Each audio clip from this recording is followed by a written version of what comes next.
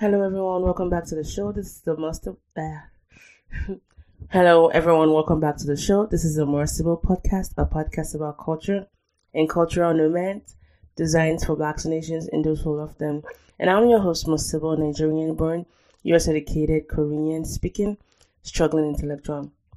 Today on the show, I decided to do something a little bit different, and I give credit to my friend Olabingbe for giving me the idea. As a lot of you know, I used to be an international student. The definition for that will be someone who moves from their home country to another country for the purpose of furthering their education.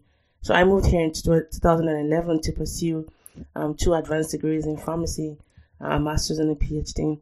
And so today I'll be talking about the plight of those who immigrated to the US, especially international students. And so you'll be hearing from Ada. I didn't have any family there. I hardly had any friends. There were a few students from my school. And also from Olabingbe. Crying so hard because it dawned on me that I was homeless in the freaking US.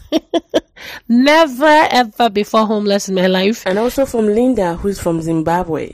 To still continue living in this nation as a student is such a difficult thing because there's like no privileges whatsoever. And also from T-Dog. I almost lost my job 6 months into residency training. And last but definitely not the least, Maureen's story. And just a note of warning, her story contains themes of sexual harassment that might be distressing to some of the listeners. So just beware of this. Apart from working as a nanny house of compulsion, I was also being harassed and almost raped by her husband. He would chase me around the house and pledge that he would make sure that he disvirgins me. And that's just a teaser of all you'll be hearing in this episode. And I think I have talked a little bit about some of the challenges that I went through. And even though I'm currently no longer a student, I still once in a while look back how far I mean, not that far away, but just, where I started from, where we started from. And I still have a lot of friends in that situation. And I wanted to just do something. I wanted to do justice to those stories because I think it's very important for us to understand that, especially for international students here, and especially during this time of the year, the holidays, it's quite difficult for most people. And the reason is because of being separated from their families. Now, let me explain further. The story can be different depending on your country of origin. So for those that are from European countries, this might be a totally different scenario. But I think I speak largely for those that are from African countries, developing countries like in Africa, and also from countries that, have not had such a stable and smooth relationship with the US. And long before... And I don't want to make this political, even though it is as political as it can get. Actually, let's make it political. Long before the Mexican War became a symbol of resistance or even of nationalism, there's some policies in the US that have been separating people from their families. And the people I speak for today are international students. Some cannot even return home because even though they still have their valid status as students, it will be almost impossible for them to come back into the country to further their education. So they are stuck being here. And as you hear from one of the stories, some people that can't even have their parents come see them because every time they go to the U.S. embassy in their home country, their parents get denied. So you have a situation where you are doing work here as a student, you're doing research, you're doing all kinds of stuff to further the economy of the U.S., but then you don't even have that privilege to be able to see your family, either by you being able to go home or even being able to come here.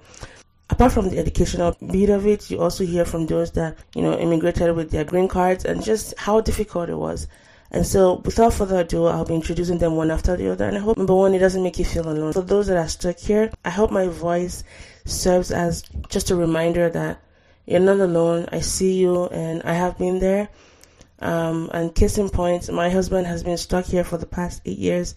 For the first time in 8 years, he will be finally able to go see his twin brother and his sister because he was stuck here for a while, despite having being in status and all that. And so the first story we're hearing is from Ada. Ada, who is originally Nigerian. Some of you might remember her from the story she did of her divorce and having 2 biracial kids, and just the challenges of navigating her divorce and serving in the army as well. And Ada's story is a little bit unique because she got a different path to the US to the green card, But then it wasn't without the challenges, because for her story, she joined the army as a way to avoid the dysfunctionality that was going on in her, family. And this is Ada's story. Enjoy. Hey girl, what's up? Thank you for letting me talk about this, right? So this is about, leaving home. The first time I left home for college, I was 17, and my school was in the eastern part of the country. I grew up in Lagos. I was born in Lagos, right? Even though my parents are from the East. But I had very little interaction with the East at this time. When I was leaving home, I remember that morning, I had my little suitcase. I was sad that I was leaving my parents, especially my friends. But I think I was very excited too. I was excited because this is what I wanted. We were raised to not be dependent on mom and dad. And I was excited to live it out. All right. Anyways, first day at school, I didn't know anybody at school, but I had a connection. My grandmother had in some way contacted somebody who had a really good influence in the school. And she happened to be a distant relative. Anyways, this woman took me on, and she helped me a lot. She helped me tremendously throughout my first 2 years in school. Anyways, back to the first day of school. The first day of school was very stressful. I'm running around trying to get registered. If you know anything about school in Nigeria, you would know, especially public federal schools, you would know that it's very stressful. There's complete chaos. Everything is so difficult. There is no organization. Nobody knows where anything is. So you're running around. Even finding your hostel is a hassle. I remember I had to literally squat. Squatting is you're sharing a bed with a complete stranger. I mean, somebody you've never seen before school in your life. And you're sharing a 6x6 bed, right? School life, the first few weeks are enough to drive anybody crazy. Like I said, sometimes they can't even find your file. Nobody knows where your classrooms are. You take the bike, Okada, you run to this building because you're supposed to have class in there. You get there and you're in the wrong location. They changed the classrooms. They changed your professor. So the first few days, weeks, you're lucky to even come out of it mentally sound, right? There's a lot going on. There's a lot of chaos, and a lot of people do not care. It's so bad that sometimes people are asking for bribery just to do their job, just to get you going to school. Some professors have zero sympathy for you and your stories. They don't care that, it's your first time in school. You're supposed to be tough. You're supposed to know this. You're supposed to know how to survive. No one's giving you any sympathy, really. And to make matters worse, these were the days before cell phones. So we had those phones, those green phones. Mm-hmm. So those phones were the only means of communication, fast communication to my parents. And my parents did not really have a phone. And then so they had to go somewhere to take calls, right?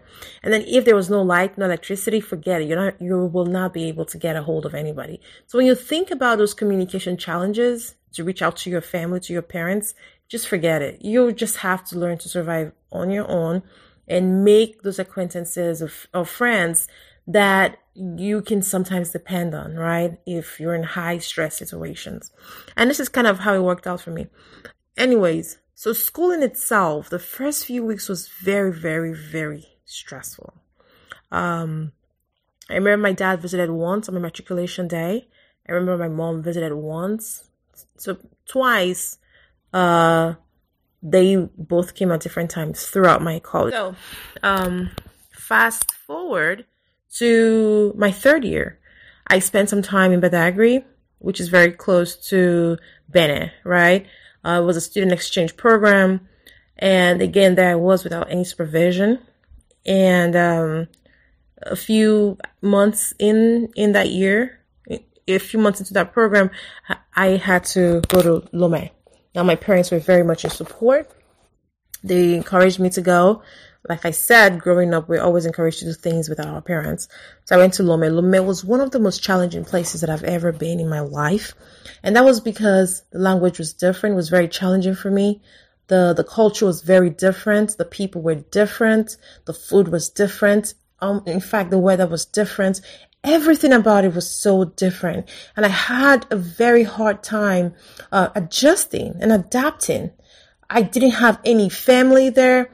I hardly had any friends. There were a few students from my school, from my college who came, who were part of, the student exchange program, but we were not really friends prior to, going to Lome. And it was so hard. It was very hard for me. But I survived. I mean, I had a couple of accidents there, being electrocuted one time. I had food poisoning incidents. There were so many things that happened in Lome that made it very, a place that I didn't really like. But anyways, after Lome, my 4th year, my dad filed for us to come over to the United States. And I remember coming to the United States in September of that year. By October, I had a job. And I was saving to go back to Nigeria to finish up my final year. If you know anything about Nigerian schools, again, they have something called strikes. So maybe you have a 4-year program, you might end up spending 6 or 7 years in the school because the school is constantly shutting down. And this affects education. So anyways, I had to go back the following year, finish my final year before coming back to the United States. Prior to leaving the United States to go to Nigeria to finish my final year, I had to join the army. And that was because there were so many issues going on in my family at that time. My family structure had disintegrated very, very badly. And the level of toxicity in it was such that I could not come back to that home in order to grow, even though I was new to the United States. So I went to Nigeria, came back, and I went straight into the United States Army. Did not spend that much time at home. I mean, it was like I was out. Before I went to Nigeria, I already made the deal, sealed the deal that, hey, whenever I was coming back, I'm shipping straight out into basic training. And that's what happened. So when it comes to the mental anguish of separation, I think that it really depends on the family dynamics. It really depends on, is this a family that encourages togetherness? Are you conditioned to experience separation anxiety to the point where it interferes with your functioning as a person? For me, whatever mental anguish that I got was more from the incidents that happened at school versus the process of leaving home. Leaving home was not traumatic for me. Events that occurred at school, yes, were traumatic. At some extent, it wasn't so bad. I was deliberate, that I couldn't function. But I mean, I was able to cope better because I knew at the back of my mind that, my family, right, were not expecting me to depend on them. I don't know if that makes sense. Oh well, thank you. The next story is by Olabingbe. And some of you might remember her as on the show. She's been here a couple of times. And you also hear about, her path to the US and all she had to overcome to be where she is today. Hi, everyone. My name is Olabingbe. And talking about my relocation experience to the US from Nigeria. So I relocated to the US in 2007. But before I even talk about that at all, let's talk about the journey itself. So it was a very long flight. First, I think it was from Nigeria to, Amsterdam, because I was through KLM. So it was a long flight period. From there to Seattle, from Seattle to Sacramento. Yes. So by the time I eventually arrived my destination, my eyes were bloodshot. Like I had been smoking, and my breath was kicking because nobody told me that, I should, I could have gone with maybe a small tube of toothpaste and a toothbrush in my purse. Every once in a while I would go into the bathroom and try to clean my tongue. It was not as effective as using a proper toothbrush, period. And I'm very particular about, my breath. So it made me quite mute on the flight. Yeah, which was not like my usual style. Anywho, it was my first time traveling or living in a country period. And so that was my experience. And so I always tell people now, if you're going that long distance, you need to have a toothbrush, something to keep your breath fresh. Even gum would not cut it. You need to brush your tongue and your teeth intermittently, so that was, one experience. Second experience was when, just arriving, my port of entry to the U.S., in Seattle. While, the immigration officer was going through my papers and, asking a few questions and all that, I was nudged by the Holy Spirit to ask that he please place a call to my host, number, my host, house and all that.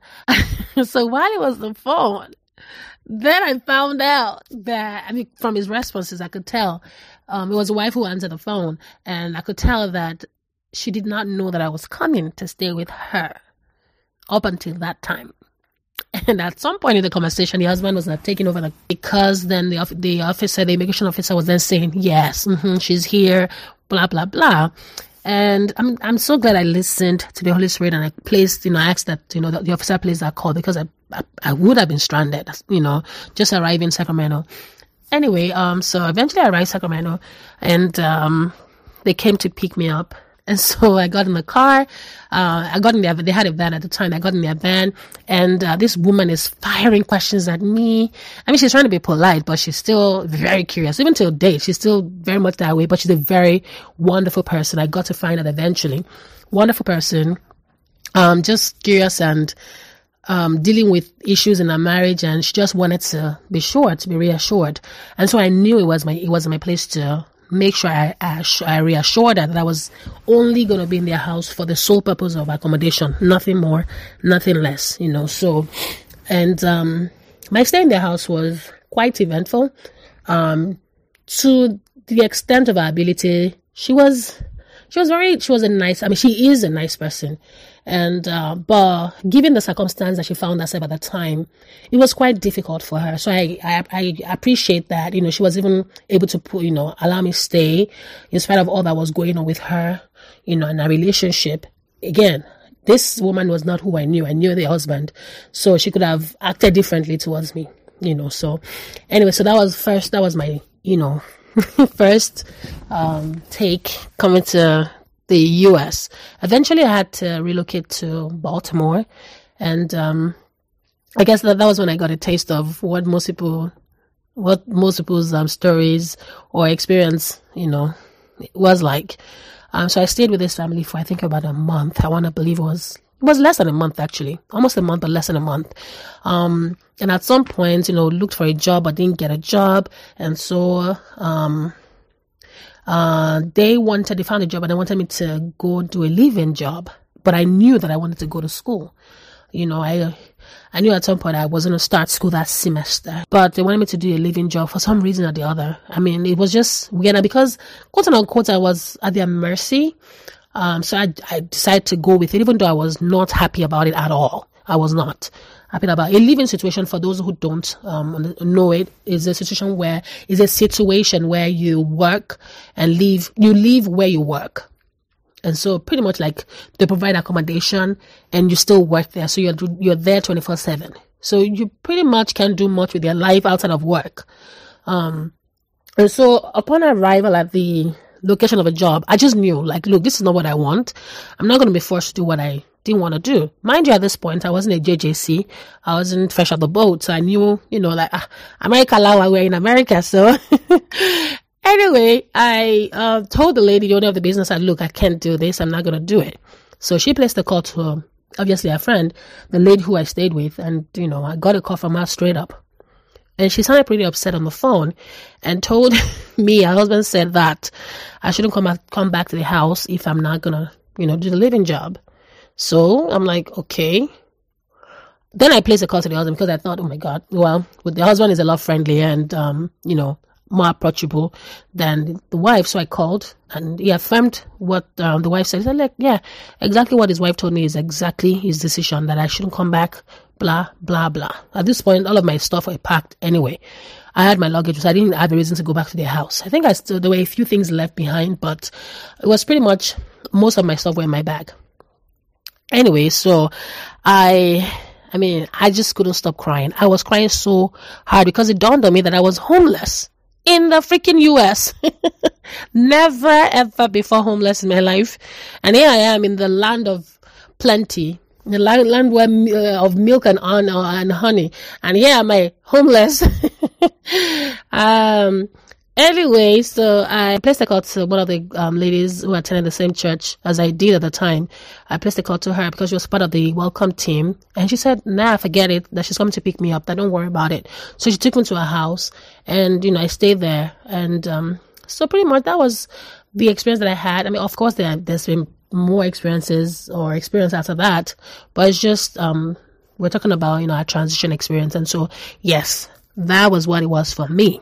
Now, my take on it is, if you're going to host anyone, it's always very ideal that you're upfront about your expectations. You're upfront about expectations as to what you want them to do around the house, what you expect of them, period, or how long you're willing to accommodate them for, so that it's not like you spring the surprise on them or anything like that. So they're already, aware from the word go that, look, I'm only going to stay here for 7 months or 6 months, whatever you're willing to, put up with. And so, yeah. And also, if you're the person that's been accommodated, it would be very nice of you to to do grocery shopping every now and then. Matter of fact, offer to pay a bill or two. Maybe obviously not the mortgage, but, offer to pay maybe the water bill, the phone bill or the light bill, some bill, just offer to pay just to show, and also help around the house, because most people are busy in the US, and so, and we don't have help like you have it in Nigeria, so yeah, just offer to help. Don't be a burden, because nobody is trying to have another person come add to their burden already, so yeah, just try to ease whatever you can do to ease their burden, to make your stay easier on them. Do it, and I'm sure, but that's my story, and that's what I have to say. Thank you. And the next story is from Linda, my friend from Zimbabwe. Linda is currently in Dallas pursuing her PhD, and I should also note that you find a lot of international students here studying for the longest time, either doing multiple masters or going in for their PhDs. A lot of the time, it's not because they really want to keep studying, because they know that it's about the only way to be legal in the US, and so a lot of time is just being spent to while time away, pending when you finally get your green card. And in Linda's case, it's kind of similar to that, and she's not been able to see her mom for many, many years now. Hi, my name is Linda, and I am from the great land of Zimbabwe. Yeah, the great land of Zimbabwe, right? Anywho, so I'm going to talk a little bit about my immigration experiences for my journey and getting here into the United States of America. I was able to get a visa, a student visa, let me clarify that, coming here with no issues, because whenever I came, it was the time at which it was not difficult to get a visa to come to the United States as a student. So another thing that helped is also we had somebody that we knew that worked at the embassy. So when we went there, it was me and my sister, of course I say we. When we went there, it was pretty much a smooth transition, even though we were nervous, as you all possibly could imagine. Going through the embassy was always a nerve-wracking thing to do. We were able to go and present all our stuff. We had very minimum questioning. I was only asked one question. Well, actually, let me take that back too, because they asked me what was I going to do and what was I going to study and what was I going to do after graduating. So that process was very similar. It's quite easy. However, roll it forward like about maybe, close to like maybe about 7 years later, We tried to get my mom to come so she could come to my graduation when I graduated with my master's degree. And the people at the church that I was going to at that time were very supportive, and they were paying for everything. So my mom went to the embassy with all the information, and she got denied the visa. And so we were like, okay, let's try again. We tried again a second time, and the church had provided all the stuff she needed, showing that, she was coming for graduation. The church was supporting her for all her expenses and things like that. And that second time she got denied again. And so we decided to stop pursuing her getting a visa, because after the third time, they pretty much will put you down in the books, as in like they'll flag you and say this person has been denied this number of times. If they come back again, we're going to deny them again automatically. We're not even going to even try to give them an appointment or anything like that.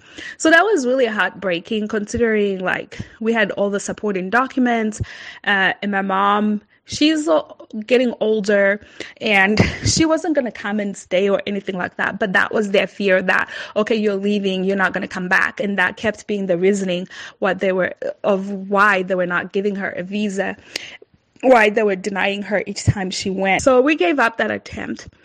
Fast forward, like maybe about another 7 years later, my sister, she got married, and my brother-in-law, who my sister is married to now, was like, okay, we're going to go ahead and invite your mom to the wedding so she can be able to come and, be part of the celebrations and see her grandkids and what so forth. Because my sister had a small wedding at the beginning, and they waited to have a big wedding. So when they had the big wedding, they had 2 kids by then, when they decided to have the big wedding. So we're inviting my mom to come and be a part of that, and then she could also meet her grandkids. Mind you, at this point in time, I'm still on a student visa because I'm still in school, so I can stay legal in the States, trying to keep up with my status.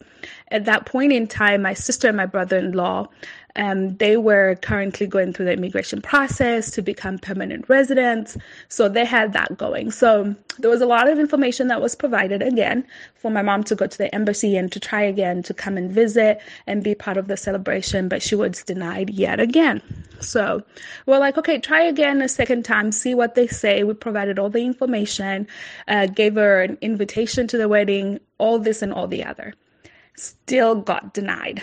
So to this day, she hasn't been able to come to America because she keeps getting denied on the visa process, and it's been such a difficult process every single time she goes there. We're like literally have to pray and fast in advance, and you go there, they grill you, they look at your paperwork, and then they still deny you. You provide all the stuff that you want to provide and all the stuff that they ask you to provide, and they still deny you because they say, oh, you're not going to come back to the country, or they'll say, we're not going to give you a visa. Why? They'll say, we're just not going to give you a visa. So that's been difficult. That's been a difficult process, and it's been quite difficult to keep dealing with that every time. And that's been such a huge barrier as far as with like, even for me personally, still being here, having to still continue living in this nation as a student is such a difficult thing because there's like no privileges whatsoever. You literally have to be on pins and needles. Well, I feel like I have to be on pins and needles a lot of the times, and you cannot really travel freely even if you want to, because you always have that fear that what's going to happen? Am I going to be able to come back? And what is that going to look like? Especially even if we decide to go back to Zimbabwe to visit, chances are very high that you're going to be stuck there and you're not going to be able to come back if you do not have a green card or if you do not have a citizenship for here in the US. So that's been such a struggle with trying to balance that, balancing family, having family abroad, family scattered everywhere. But that's been my experience, guys. what would I suggest, or what words of encouragement would I give to people struggling with immigration issues? I would say just stay faithful and be patient and keep pursuing God, keep seeking God's favor. Really, that's been my thing. Just keep on trusting God, because at the end of the day, He is the one that's going to be fighting for us and will make things happen for us, regardless of what men say or barriers that men put in place. I would also what tip would I give? I would just suggest that whenever you're dealing with immigration, just make sure you have all your ducks in a row. Have all your paperwork. Keep track of every little nitty-gritty thing that you have. Don't lose anything. And if you do, go get more copies as soon as you can. Have a separate file that has all your immigration stuff, because you never know. You never know when you need it. You never know when they will interrogate you and they will ask you for all kinds of stuff that you probably won't even remember you even had. They will dig it all up. So I would just suggest stay on top of your stuff. Don't get caught up relaxing, with your guard down almost, for lack of a better word or better term to describe that, because the system is brutal. But at the same time, above everything else, remember, we have a good God. We have a God that's bigger than any system, a God that just can give you a green light at any moment that He chooses to, that He sees fit in any moment in time, and He lives out of time. So we might be impatient and we might want something to happen now, but just be patient, be persistent, and keep up with what it is that you can keep up with. Be proactive in doing that, and just watch God do what He does. And the next story you're going to be hearing is from the only man that can proudly say, I was once his sugar mommy. And this is my husband's story. It's one that we've been through together. I think I'll just say this. You're going to hear that part of the story. Just to give you a little bit of a context, an F1 status means people that came to the US on a student visa. So when you hear someone say F1, that's the visa category for students in the US. And F2 is also a student visa, but it's to the spouse or children or dependents on the main applicant of an F1.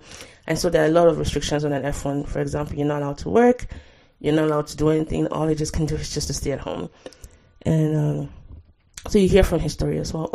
Hello, everyone. This is Taiwo Adedikwe, and I'm a family physician. I currently work as a hospitalist, but it's been quite a journey getting to this point.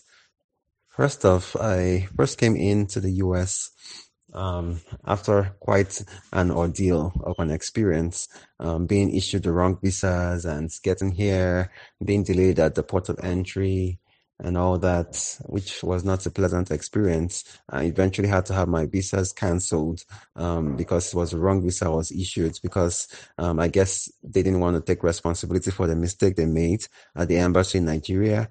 But anyways, I'm glad I did that, because I would have had issues moving forward. But fast forward a couple of years, I was able to get a license and all, but then I had issues renewing my license as they couldn't verify my status, and those of you that are on visas would understand all these hoops that you have to go through, just trying to make sure that you're maintaining your status and all that. But yeah, I came in on F2 on my wife's status, which was F1. I eventually had to change my status to F1 when I went to school for my master's. And then, still trying to maintain your status, working 20 hours on campus and all that stuff. Try not to do more than 20 hours so you don't get into trouble and all that. But anyway, fast forward, graduation from my master's and then getting into residency training. I recall myself and my wife had to go through the painful process of having our green card application denied, having had really poor representation from our immigration attorney, after spending close to $9,000 on that process, but I'm glad everything worked out well in the end.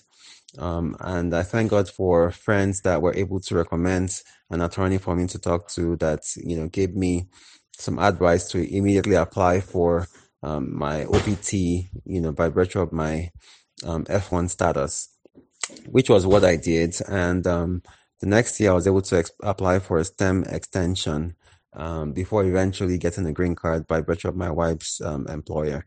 So yeah, that's immigration experience in a nutshell. I'll just add that I almost lost my job, 6 months into residency training, and as some doctors that might know, it's really an ordeal, and it's quite a painful process trying to secure a residency spot.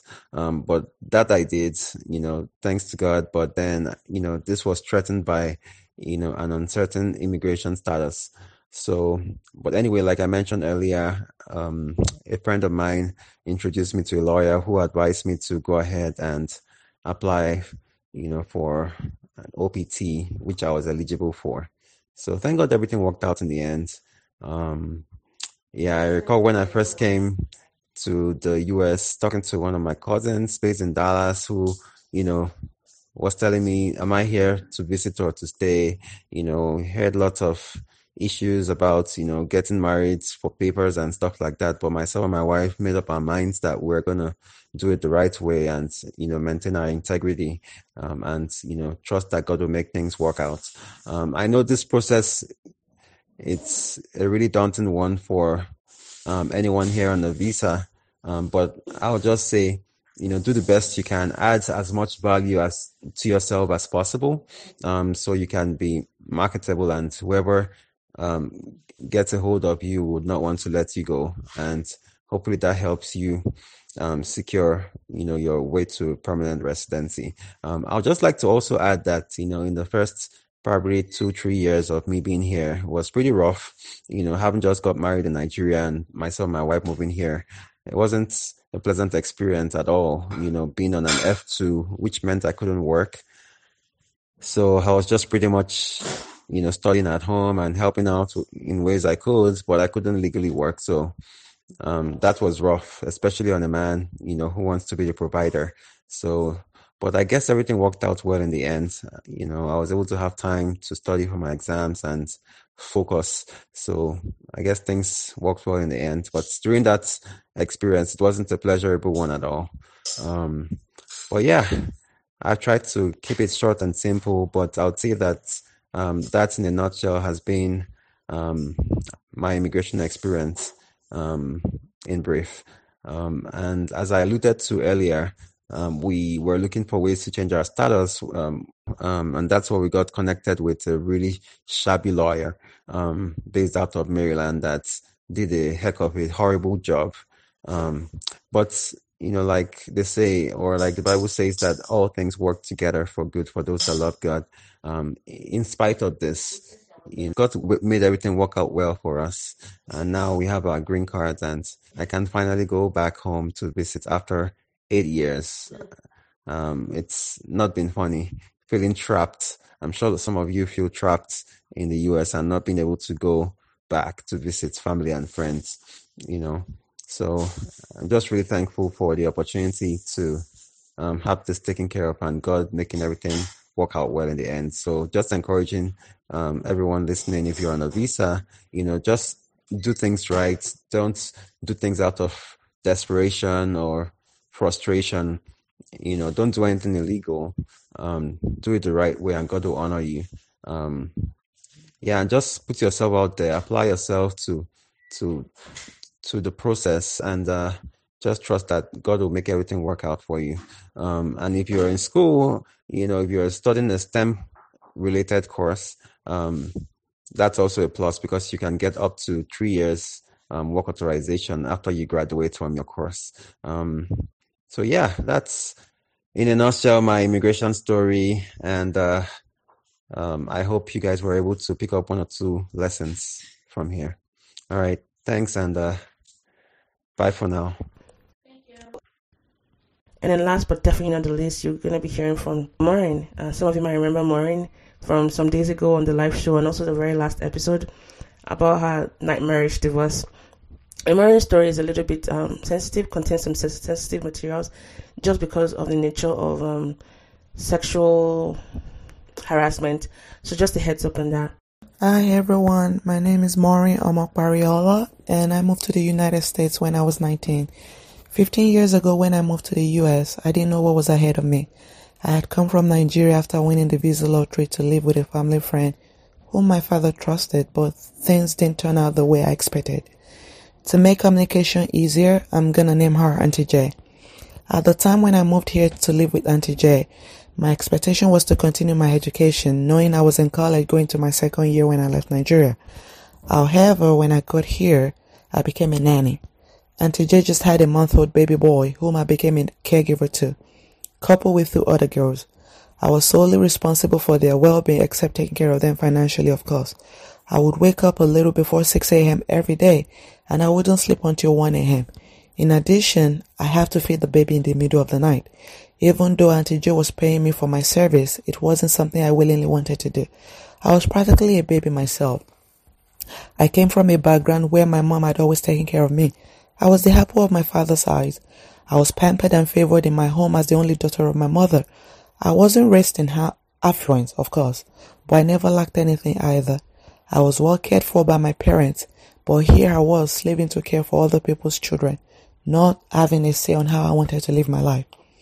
Each time I brought the topic about school, I was always getting shut down with the excuse that I wouldn't be able to understand the kind of English language that they speak here.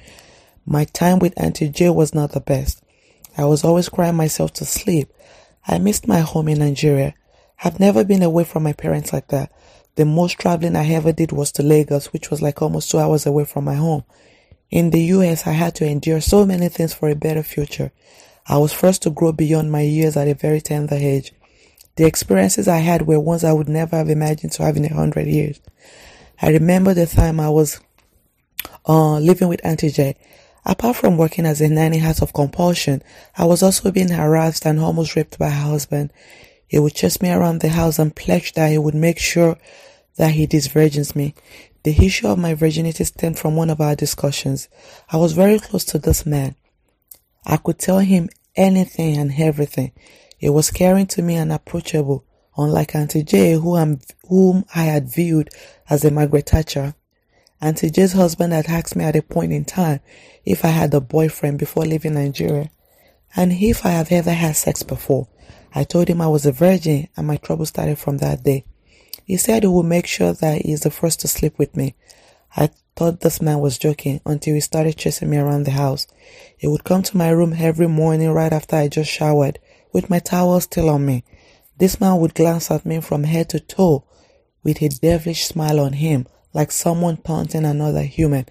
I can remember the look on his face and how disgusted I was always at him whenever he does that. I feared for my life. I've never experienced such before. I started having sleepless nights. 1, because I had nowhere to go, and 2, because I don't know how long I could last before this man rapes me. I remember this man promising that he would take care of me and I would live my best life away from Auntie J. He said I wouldn't have to worry about the children. He would rent me an apartment where I alone would live. He would buy me a car and make my life comfortable. He said I would have my freedom and that all I needed to do was be his mistress. I was afraid. I've never been exposed to such before. I was just a teenager who didn't know anything. All I knew in life as a then was to go to school, go to church, and have a good relationship with God. Hearing that proposal didn't sit well with me. I thought it was evil and I could not pay Auntie J with that for taking me in when no one offered to help me with my relocation to America. I confided in my mother, but she couldn't help me. She lived thousands of miles away. All she did was to cry with me over the phone and pray that God would deliver me. Oh, I always cry myself to sleep every night, praying to God for help. I lived with Auntie J for 7 months, and that was the worst 7 months of my life, mostly because I dreaded every minute of not knowing what would happen to me next if I'm not careful with her husband. Eventually, my mother told my father my situation, and after he heard, he was extremely angry and started looking for an alternative. He said if he couldn't find an alternative for me, I may have to come back to Nigeria. I didn't want to go back to Nigeria, and I didn't want to live with Auntie J either. I just hoped and prayed that help would arrive. After weeks of searching for help, my cousin in Nigeria heard about my situation and spoke to one of his friends. My cousin found me a place to live here in America. His friend was willing to accommodate me, but he lived in another state, which was 8 hours away from where I was at the time. I didn't mind. I was just happy to finally find help. Let's call my cousin's friend's name Uncle Josh. Uncle Josh was very nice to me at first. I developed a relationship with him. I took him as a brother, but few months after I started living with him, everything changed as well. I had 2 jobs at the time that I was working. I was always tired from work, and I still had to cook for this man every day. He would tell me that he wanted fresh food every single day. Uncle Josh had collected my money that I brought from Auntie J's house, plus the income I was making at the time while I was living with him. He collected everything with a promise to open a bank account for me, but nothing was done. He spent all my money. I had nothing to my name, and then my troubles started. Whenever I sleep, he would come to touch me and play with my breast. I would jump up from my sleep, and when I looked at him, I always see this devilish smile, very similar to the one on Auntie J's husband's. This man said he was going to sleep with me too. He had a girlfriend at the time, so I didn't understand the logic behind him wanting me. He tried and tried, but I would always run away and stay away until he was asleep. He taunted me to the point that I said if he wanted to sleep with me, he would have to marry me because I had vowed to God that whoever I will marry will be the one to disvirgin me, and if he rapes me, he will have to explain to God. He was a spiritual person, so that took him by surprise for a minute, that I said he would have to face God and explain why my vow was broken. But that didn't last too long either. The harassment continued until I could finally take it no more. I knew I had to do something before he eventually rapes me. I remember fasting and praying and telling God that I don't know how he was going to do it, but he would do it. He had to put an end to my torment from men that wanted to take advantage of me and my naivety. To cut the long story short, one day after living with Uncle Josh for a year, trying to avoid his harassment, this man was hell-bent on sleeping with me. It was as if something came upon him, and I knew that was the end for me. I ran out of the house in the snow, and he told me never to come back unless I was ready to sleep with him. I stayed in the snow for hours until a church member whom I had called eventually came to get me and put me up for a while. She wasn't surprised when I explained what happened. She said she thought I was already sleeping with Uncle Josh because she knew who he was, and raising an alarm confirmed to her that I wasn't. In summary, I got help from the church. They helped me pay 3 months in advance for my own accommodation with the promise that I will pay them back, which I did, of course. And for those that may be in the same situation that I was, my advice to you is to be steadfast. Doing the right thing is going to cost you and even test your limits, but the reward is great at the end. Never, because of whatever you're going through, forget God. My faith played an important role in all that happened to me. The God factor is extremely important to me. Apart from God, I would also ask you that you seek help from social services. I didn't know about them at the time, nor did I know about Google. I was clueless about a lot of things, which aided my suffering. And if you ever become a victim of sexual harassment, remove yourself immediately and call the police. And also for parents, if you're sending your children to the US for one reason or the other, make sure you give them enough money to survive. When I came here to the US, I had no money on me because my father thought I was going to live with family, quote unquote. Never send your children here without money. It will definitely come in handy. I hope sharing my experience will help someone out there. You're stronger than you think. You are wise. You are worth beyond 1,000 reasons why. Nobody's perfect, but remember there's no one like you either. God bless you. And that concludes all the short stories on immigration for this episode. Thanks to everyone that sent in their stories. Ada, Linda, Bingpei, Taiwo, aka T-Dog, and Maureen. All in all, I do hope this serves to, encourage somebody out there. I think a final note to be, for those that are in a position of power and authority and on a policy level, I think there's a lot of discussion to be had about just improving the quality of life of international students in the US.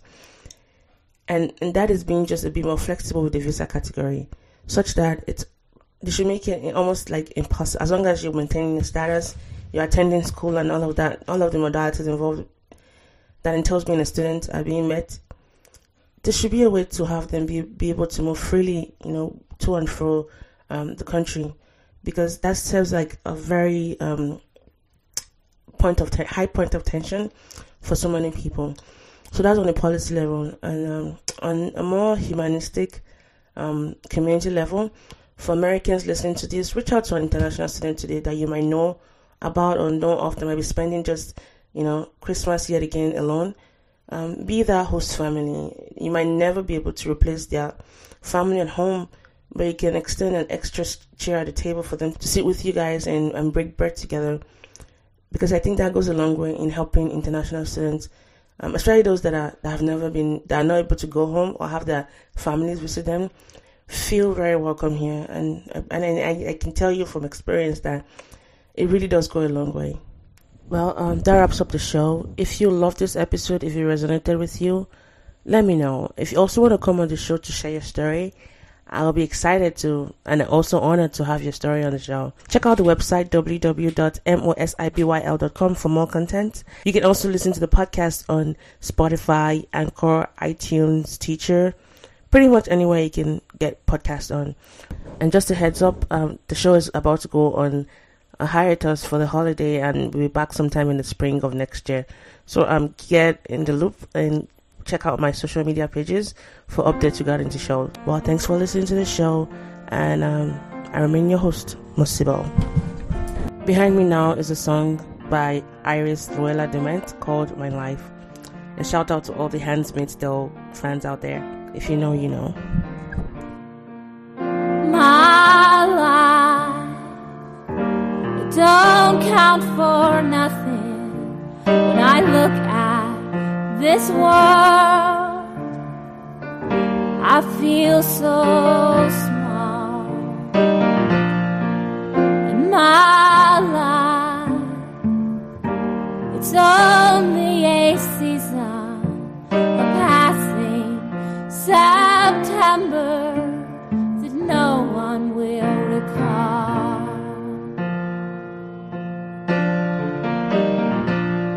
But I gave joy to my mother, and I made my lover smile. I can give comfort to my friends.